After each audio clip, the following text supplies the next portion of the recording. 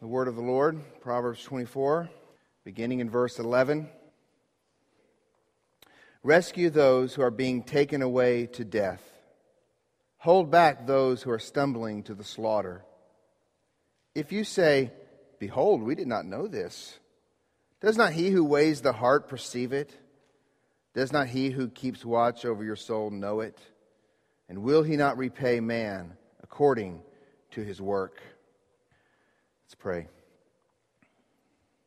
Heavenly Father, Lord, as we come and talk about something as weighty as we need to talk about this morning, I pray, Father, that you would give us ears to hear and give me a mouth to speak. We want to follow what your word says about life, about human value and dignity. And we also want to follow what your word says about our responsibility in light of those truths. So God, I pray that you do a work in my heart this morning and in everyone's heart here that's here this morning, that we might not leave here the same as when we came in. We pray in Jesus' name. Amen. When you were a kid, when I was a kid, you're probably like me, you had a favorite superhero, didn't you? Maybe it was Superman or Iron Man. Mine was Batman. Not Robin, just Batman. It was my superhero, my favorite. I loved watching Batman cartoons or anything related to Batman. Or maybe it wasn't a superhero. Maybe you didn't have a superhero when you were a kid, but there were other stories you read that had certain heroes in it, or TV shows you watched. Maybe Luke Skywalker was your hero.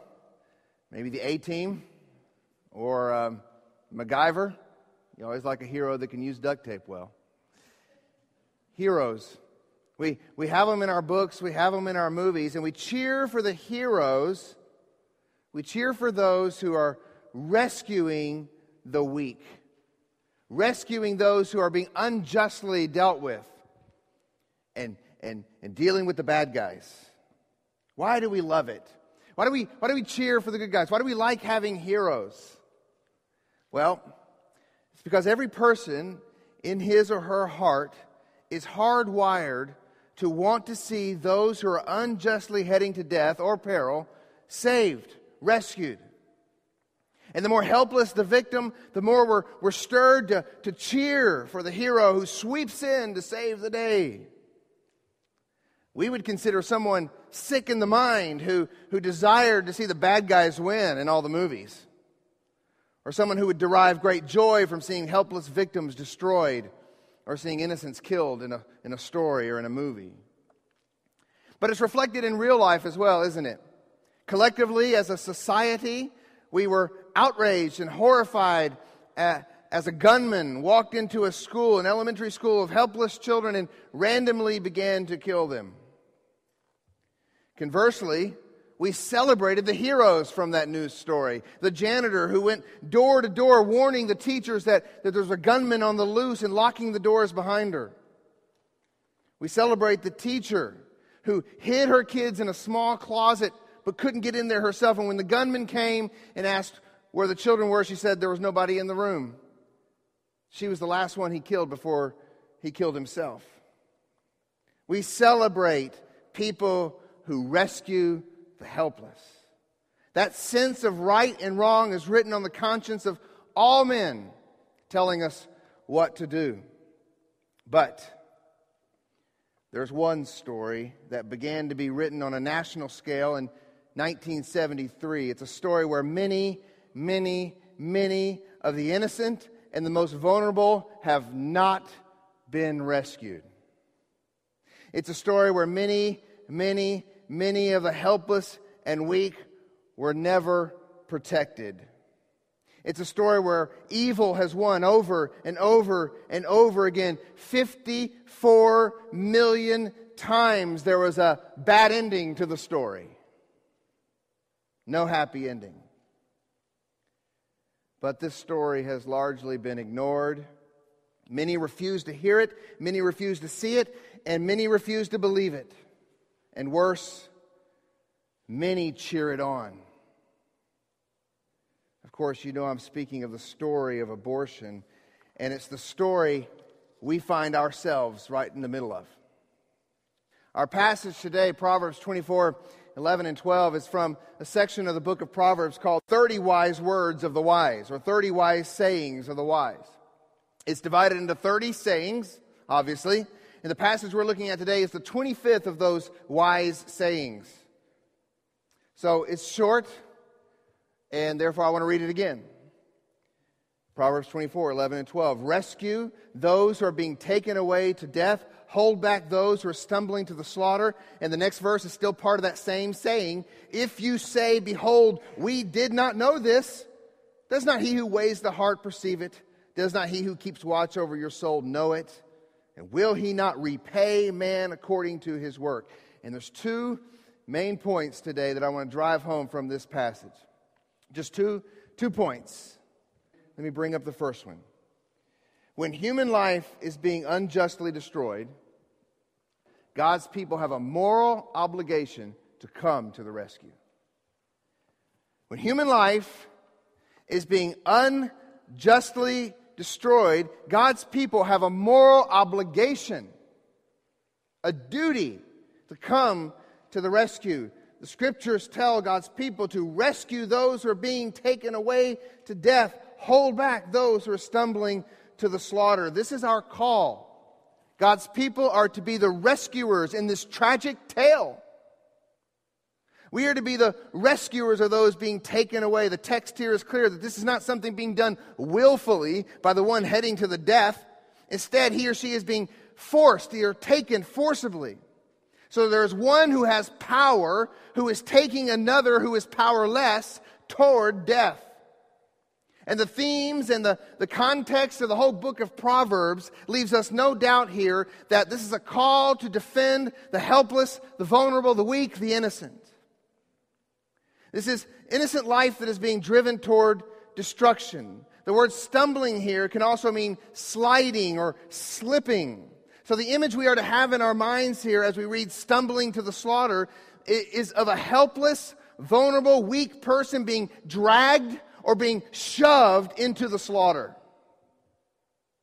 It's the picture that we're to have in our mind. When that is happening, when the weak are being taken away to death, God's people are obligated to act. God's people are obligated to rescue. It is not optional. For those who claim to be God's people, it's our calling, our obligation, our duty. Every good superhero movie, and there's been a lot of good superhero movies that have come out in the last 10 years or so, but every one of them has sort of a similar moment in the movie where the superhero sort of has a crisis of identity. He recognizes that he has all these gifts that he's been blessed with. He recognizes that he's different than the rest of the world, and he has to make a decision. Am I going to use what I have for the good of mankind, or am I just going to be quiet and keep to myself? And in every one of the movies, there comes this moment of crisis, and of course, in the good superhero movies, he always makes the right decision and begins to serve humanity. And I would say that Christians, we have the same dilemma. We have been given new life. We have been given the Holy Spirit. And we have no option but to step out and come to the rescue of those who are being led away to the slaughter. But why? What's our motivation here? Is it the good of humanity like the superheroes in the movies? Well, sort of. Let me just take us to Genesis 1:27. Here's the reason. One verse. Here's the reason. Genesis 1:27. So God created man in his own image. In the image of God, he created him. Male and female, he created them. That's it. That's our biblical reason. Every reason to defend the weak stands on that verse. If you do not believe Genesis 1:27, you will not oppose abortion for the right reasons. Here's why. Because Genesis 1:27 teaches us that killing a person is not only an attack against the person, it's a vicious attack against God himself.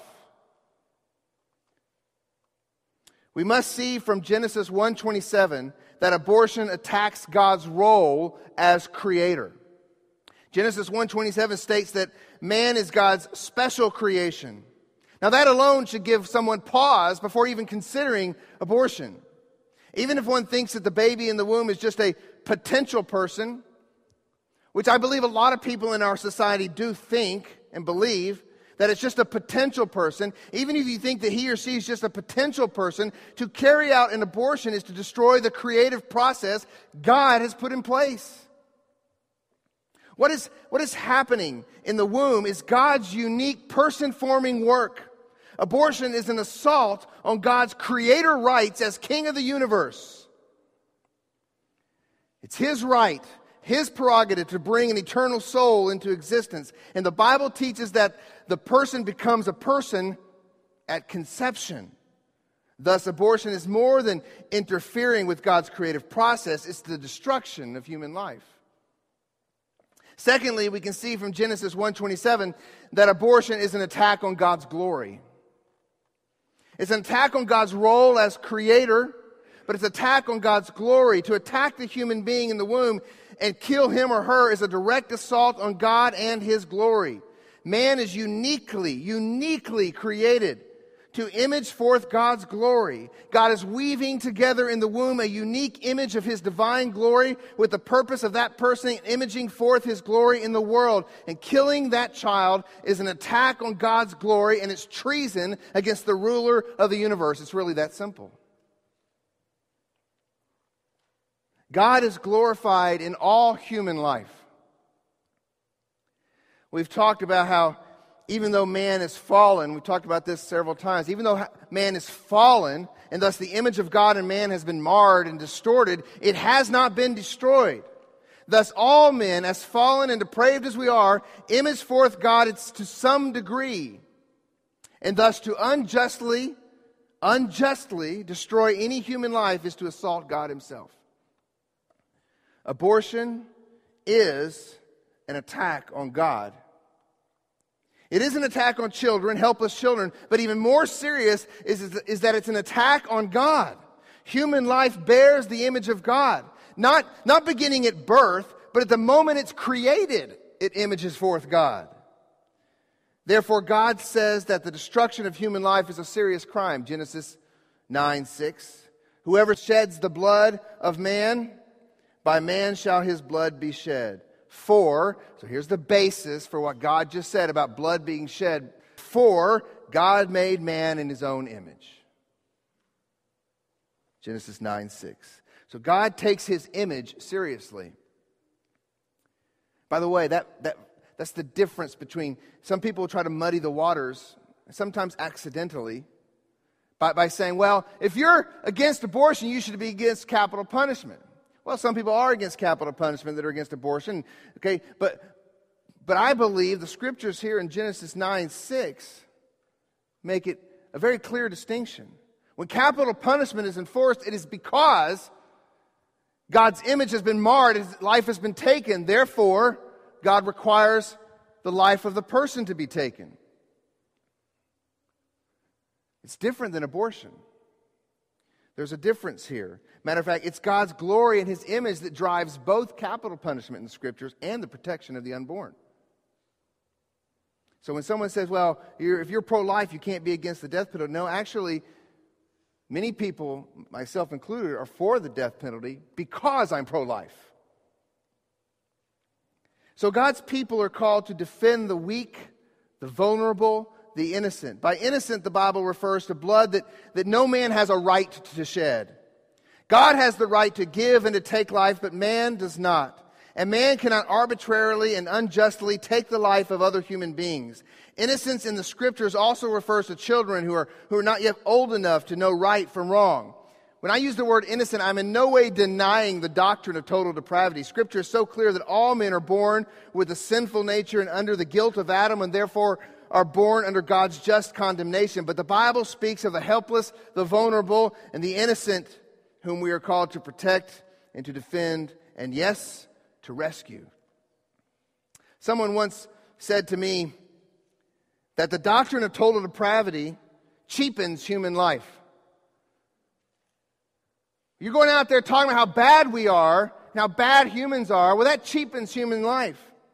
Actually, the opposite is true.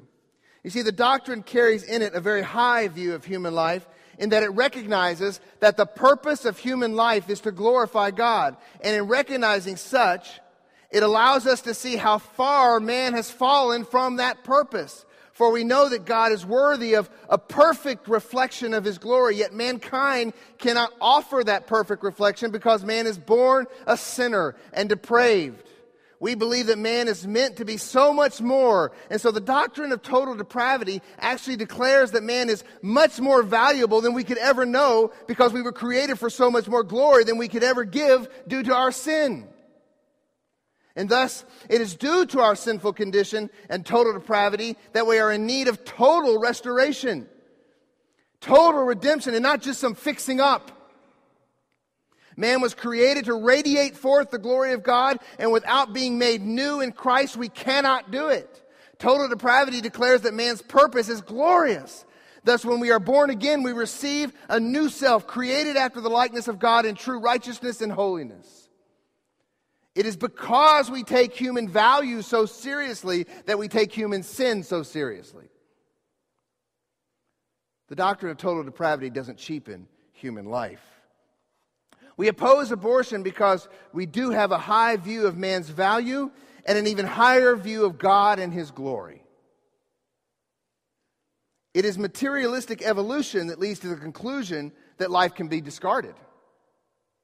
Evolution has nothing in its philosophical framework to protect the unborn. Evolution doesn't say rescue the innocent. It preaches survival of the fittest.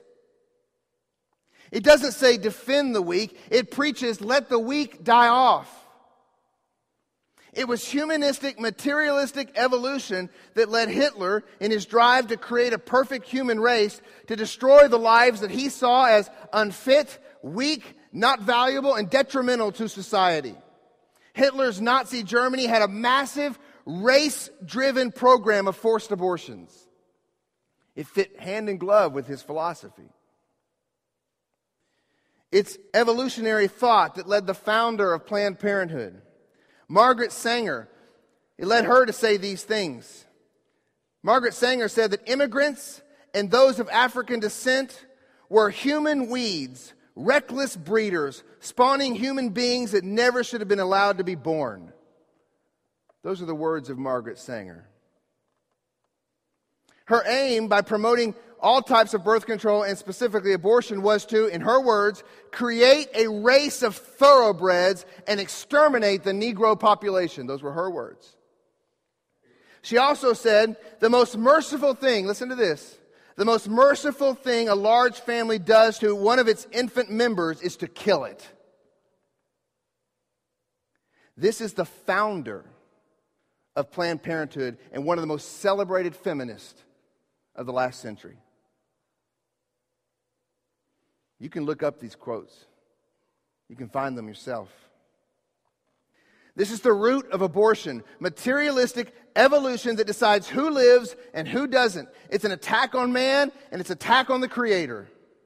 Lest you think that these views died off in World War II or after all the Nazi atrocities or died off with early 20th century philosophy, listen to political talk show host and major political donor to our current president's campaign, Bill Maher.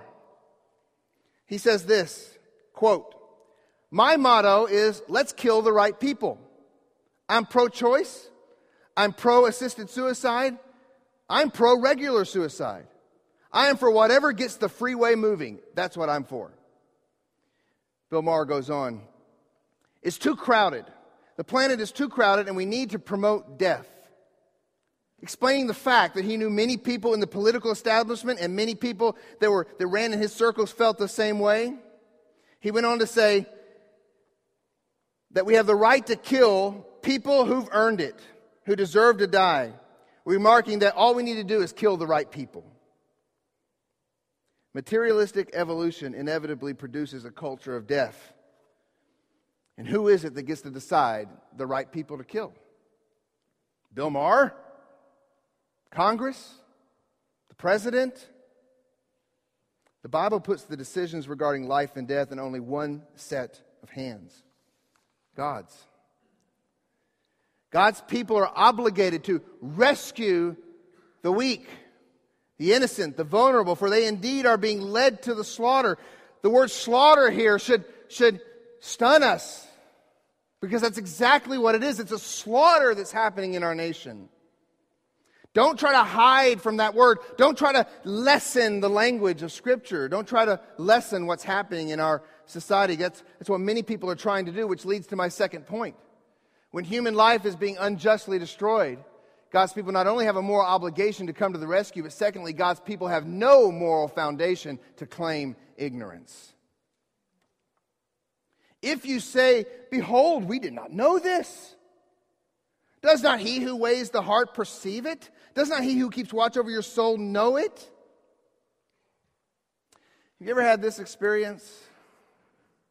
You're eating something, I don't know, say like a hot dog, and you turn over the package, and you begin to read the ingredients, and you begin to read them out loud, and your wife says, "Stop, I don't want to know what's in it.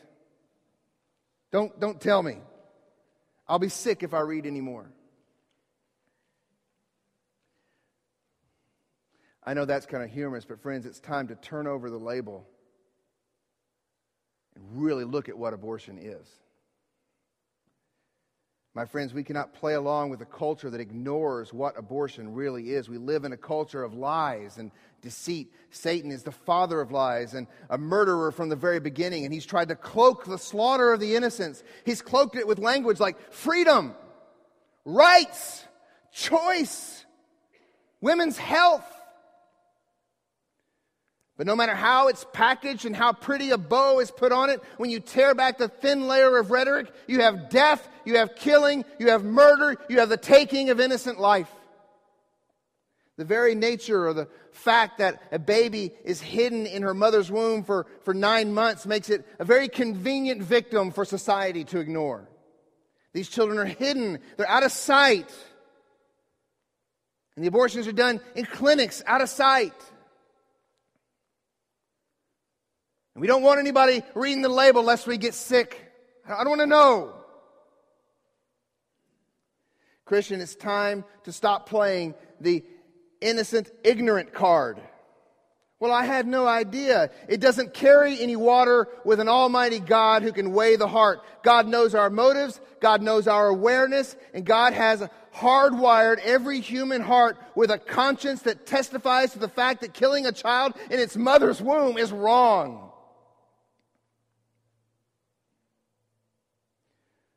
Well, how do we know it's a baby? That's what some people will ask. To which I say, don't claim such foolish ignorance. Really? I don't think that exists. People may say that they don't know if it's a baby, and I think people in their heart know. They can try to put a cloak over the carnage and call children blobs of tissue. It's just a fetus, just an embryo, just a blob of tissue, or whatever else you want to call it. Don't buy into society's attempt to cheapen life. I remember a scene from the movie National Treasure where Nicolas Cage and whoever the actress is in the movie, they have borrowed the Declaration of Independence, and they're trying to find a hidden map on the back of it. So if you haven't seen the movie, that should intrigue you enough right there. But the father of the Nicolas Cage character, I believe is played by John Voight, is watching them as they try to do this. He has no idea what document that they're dealing with. As far as he knows, it's just an old scrap of paper. And he comes up and says, "What is this anyway?" And he grabs the document kind of harshly and begins to look at it. And they all go, "Oh!" And all of a sudden he realizes that what they have in their hand is the Declaration of Independence, and he drops it. All of a sudden it went from a scrap of paper to something of great value. Just like that. You see, that's what we've got to do, church. We've got to help the world see it is not a blob of tissue. It is a child. It is not a scrap to be tossed away. It's of immense value. It has the Creator's signature on it.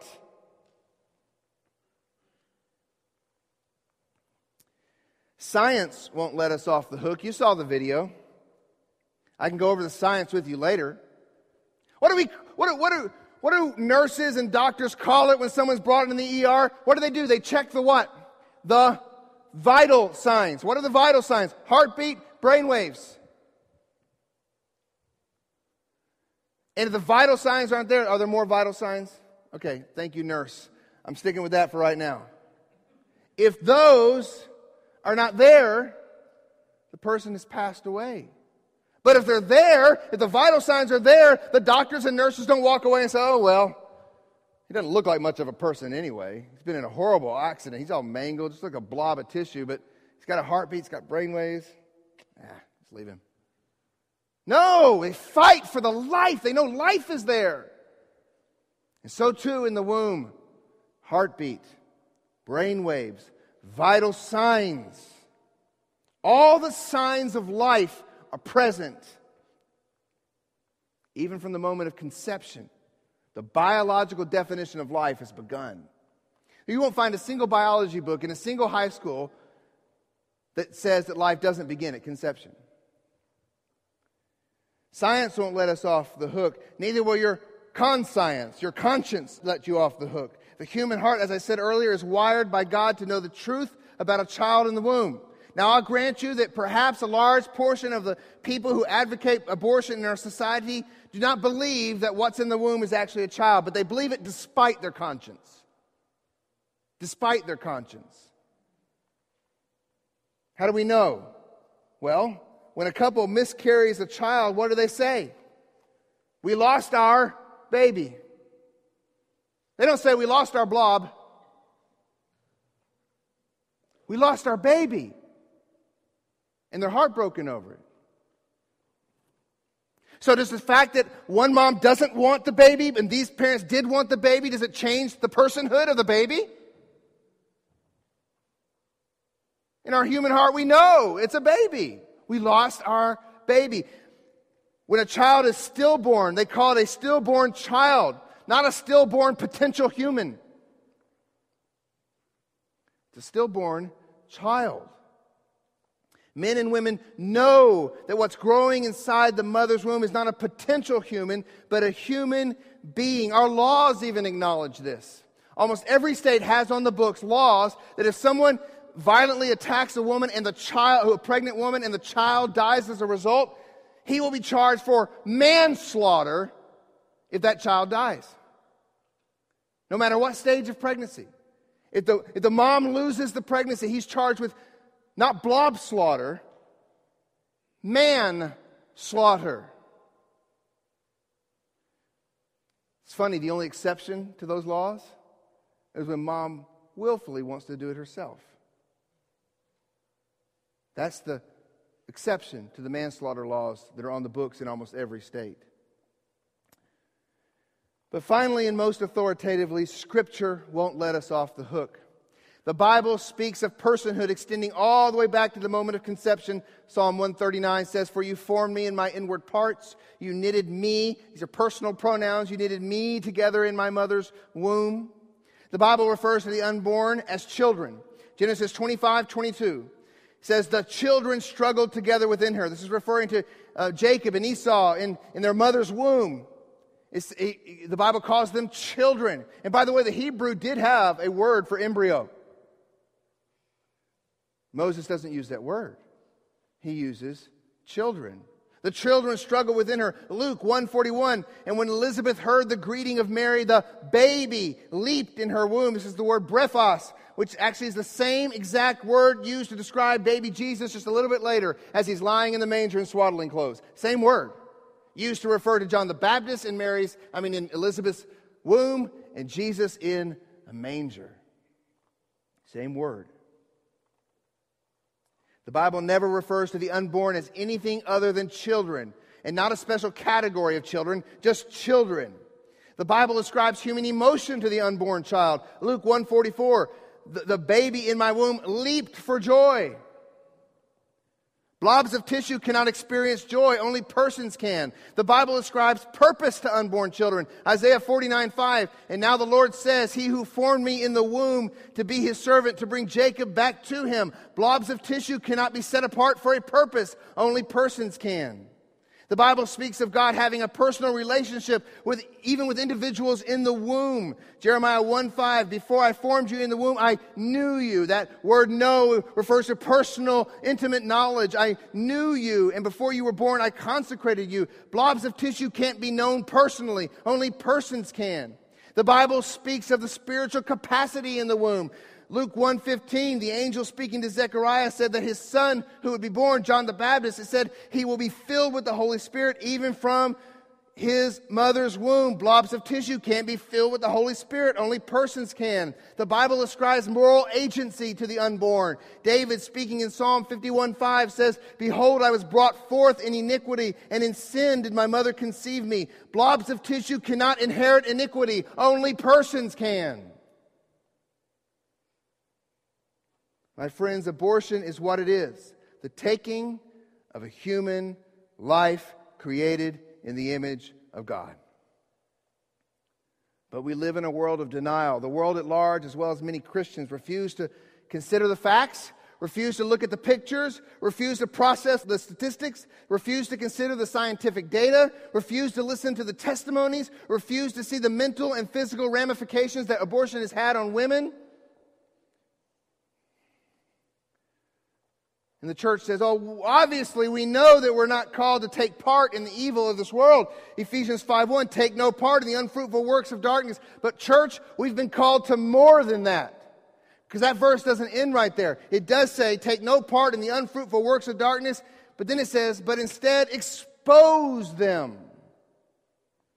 That's what it means to be salt and light. Christians are to be light shining into a dark world, exposing sin and evil. It's our job to read the label.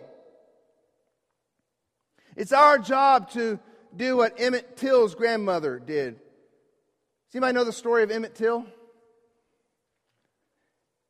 Matter of fact, Emmett Till's life and death were probably more influential on the civil rights movement than any other figure outside of Martin Luther King. Emmett Till was a young man from Chicago, 14 years old.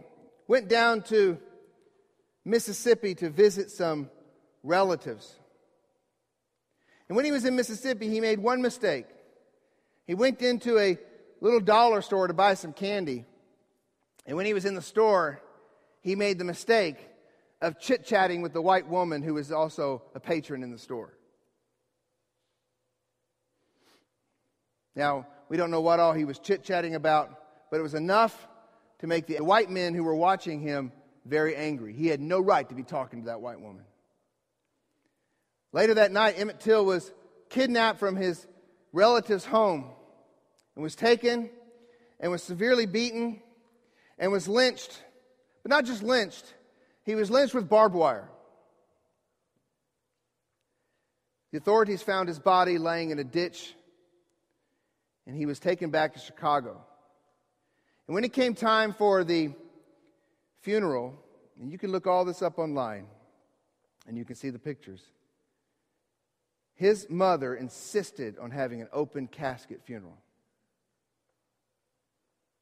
And the pictures are gruesome.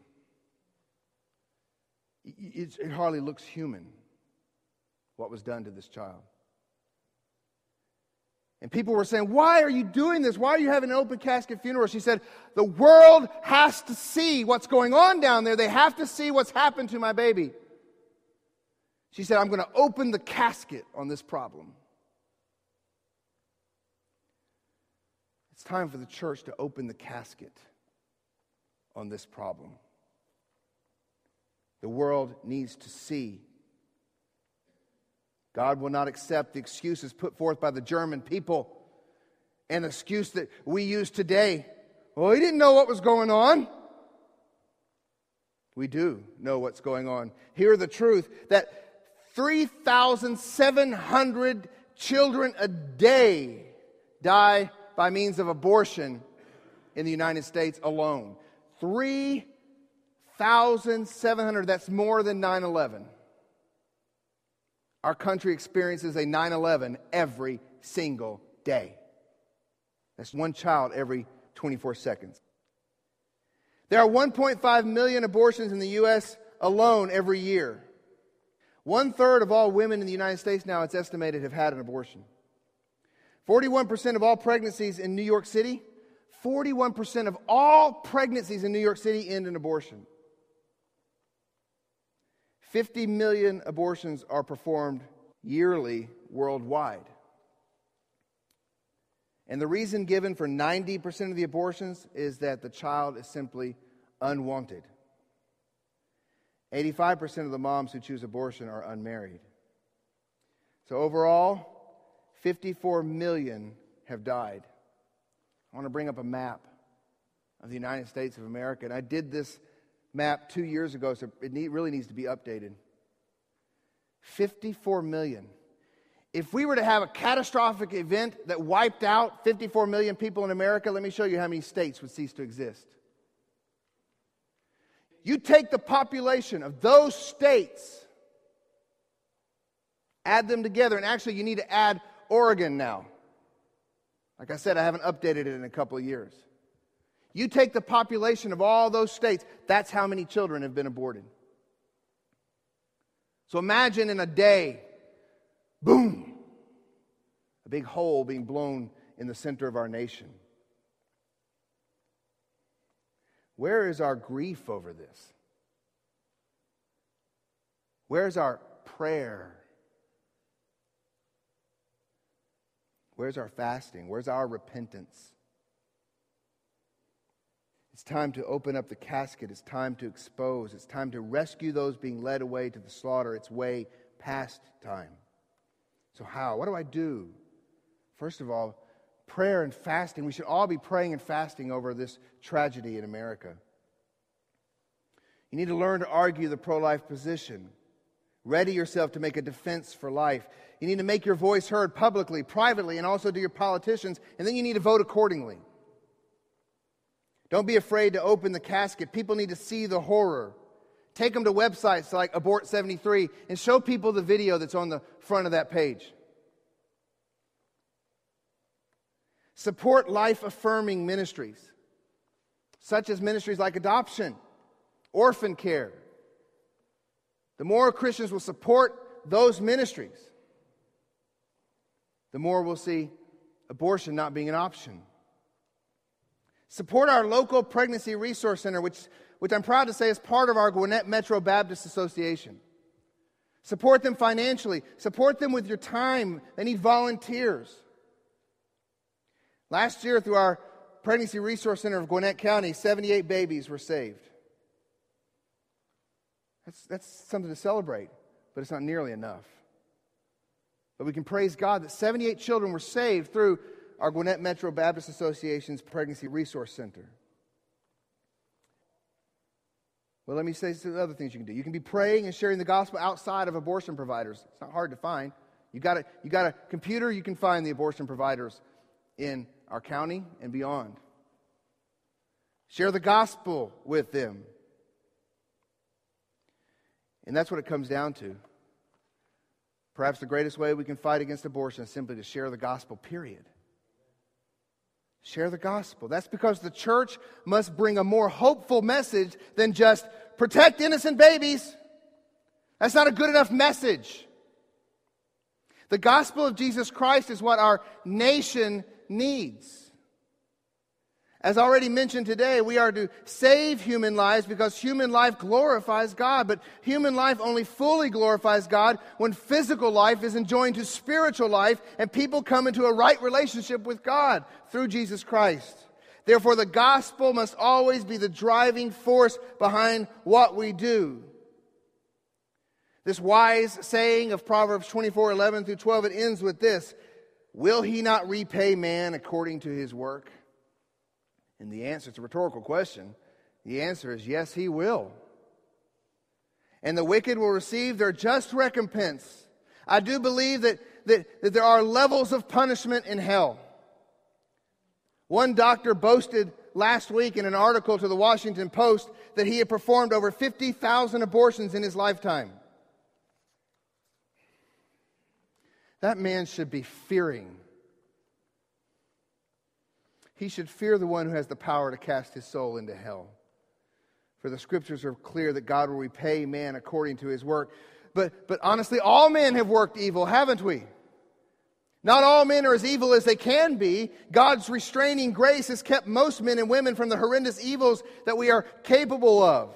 But all men have sinned and fallen woefully short of the glory of God. So perhaps you're here and you're breathing a sigh of relief that you're not the man who killed 50,000 babies. And you're glad you don't have to face the righteous judge of the earth with that on your record. But my friends, you have enough on your record to condemn you to hell. Don't rest on your goodness. Jesus said if you've hated another person, you're liable to the judgment just as much as a murderer is. Jesus said if you looked at a woman with lustful intent, you're as liable to judgment as an adulterer is. Jesus doesn't let anyone off the hook. No, you may not be Hitler or Pol Pot or Saddam Hussein or Son of Sam or Jeffrey Dahmer or Dr. whoever this was in this article, so on and so on and so on. And you can compare yourself to anyone else you want to in the world, but you are a sinner. We all are. And we will all face judgment, for the wages of sin is death. But the gift of God is eternal life through Christ Jesus our Lord. The glory of the cross is this, that the gift of God is eternal life for those who repent of their sin and believe. There is no sin so horrendous that the cross of Christ is not sufficient to deal with. Including the doctor who killed 50,000. If he will repent and fall on his face before the King of the universe, turn to Christ alone for salvation, he will be forgiven.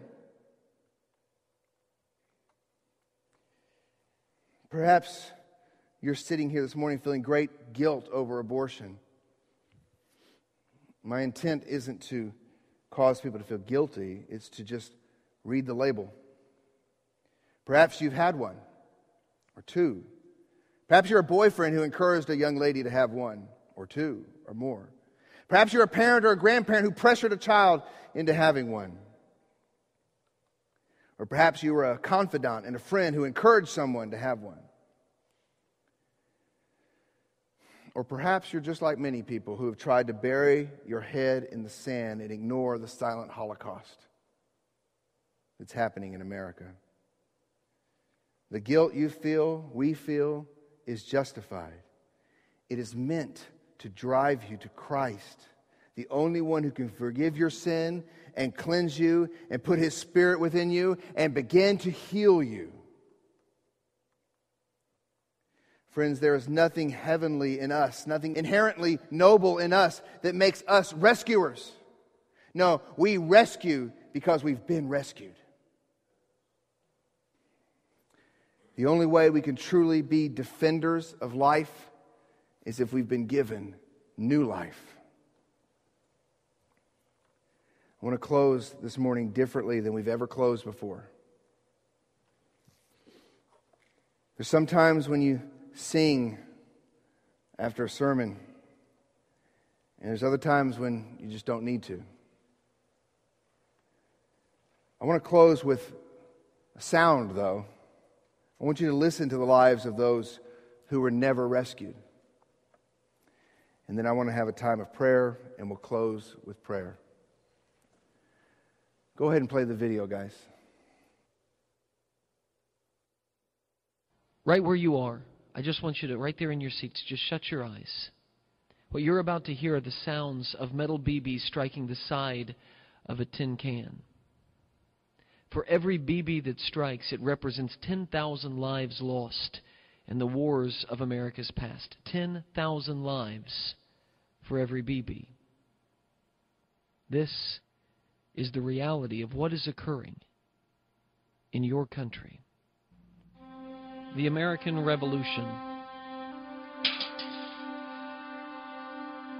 the Civil War, World War I, World War II, the Korean conflict, the conflict in Vietnam, September 11th and the War on Terror, since 1973, the war on the unborn child.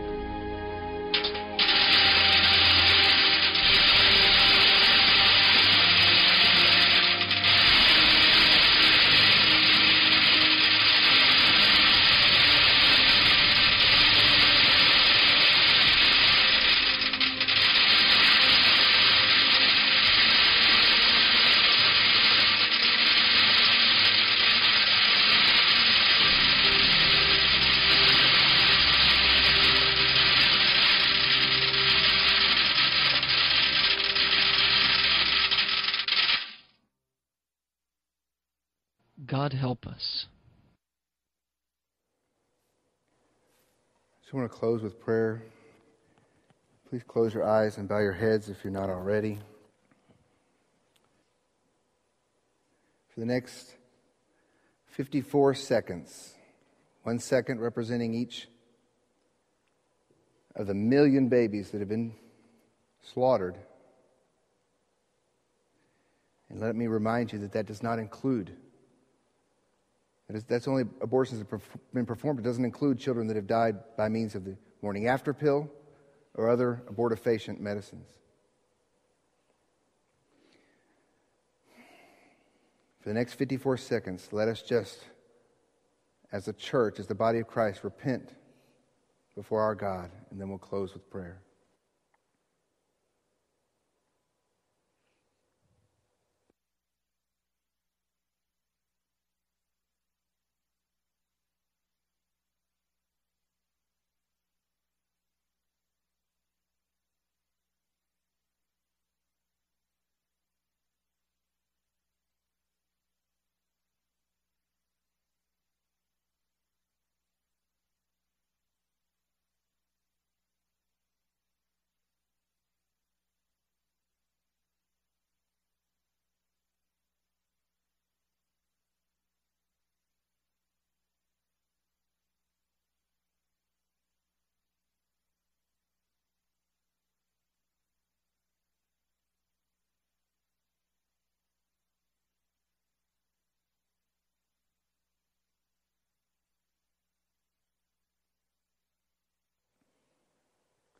Have mercy on us.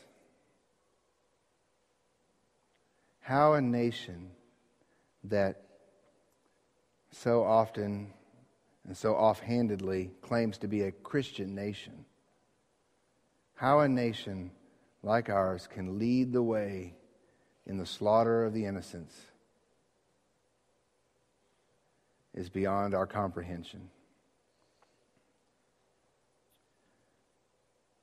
Oh Lord, forgive us of our sin. There's not a single person in here that has clean hands. This has gone on during our watch. We are the watchmen on the wall, Lord. And when we come to that judgment seat, we will be asked what we did with our time. Have we redeemed the days? So, Father, please forgive us of our sin. Lord, help us. Grant us the grace. The proverb right before that speaks of how weak we are. We need your strength. Only the strength of Christ that comes to the Holy Spirit that residing in those whom He's saved can lead our nation out of this mess. So God, I pray that the church would stop sticking its head in the sand. That we would be vocal to our family members, vocal to our friends. Lord, and as you lead in each one of our different lives as to how we can be involved, whether it be supporting the Pregnancy Resource Center, whether it be just going and praying outside of these clinics, whatever it might be, Lord, I beg you, Lord, to not let us just remain as we are today. Forgive us of our sin. And Lord, I pray now that you would do a work in our hearts, a very real work. I don't want this, Lord. I really beg you, Lord. I don't want this to be just raw emotion. Father, I know this wasn't an easy message for many to hear. So God, I just pray, Father, for your forgiveness of any ways that I have stood in the way of the truth. If my means of delivery, manner of delivery was, Lord, if it was just totally wrong, I beg you, Lord, just make sure the truth goes forward. Just make sure the truth goes forward. So God, forgive us of our sin. Cleanse us from all unrighteousness. Lord, put us on a path where we not only refuse to partake of the works of evil in this world, but also that we're willing to stand up and expose it and stand up to a government that says you can't do that and say it is better for us to obey you, God, than to obey man. Oh Lord, don't let us fear men. Let us fear you, the one who has the power to cast a soul into hell. Forgive us of our sin. We ask this in the name of Jesus, the only reason we can ask for our sins to be forgiven. The name of Jesus, the one who can bring healing to a nation. And it begins with healing to individuals, rebels. And Lord, my prayer is there be anyone in here who has not been reconciled to you through the blood of Christ, that they wouldn't leave here today without talking to someone about that. That's my prayer. I pray in Jesus' name. Amen.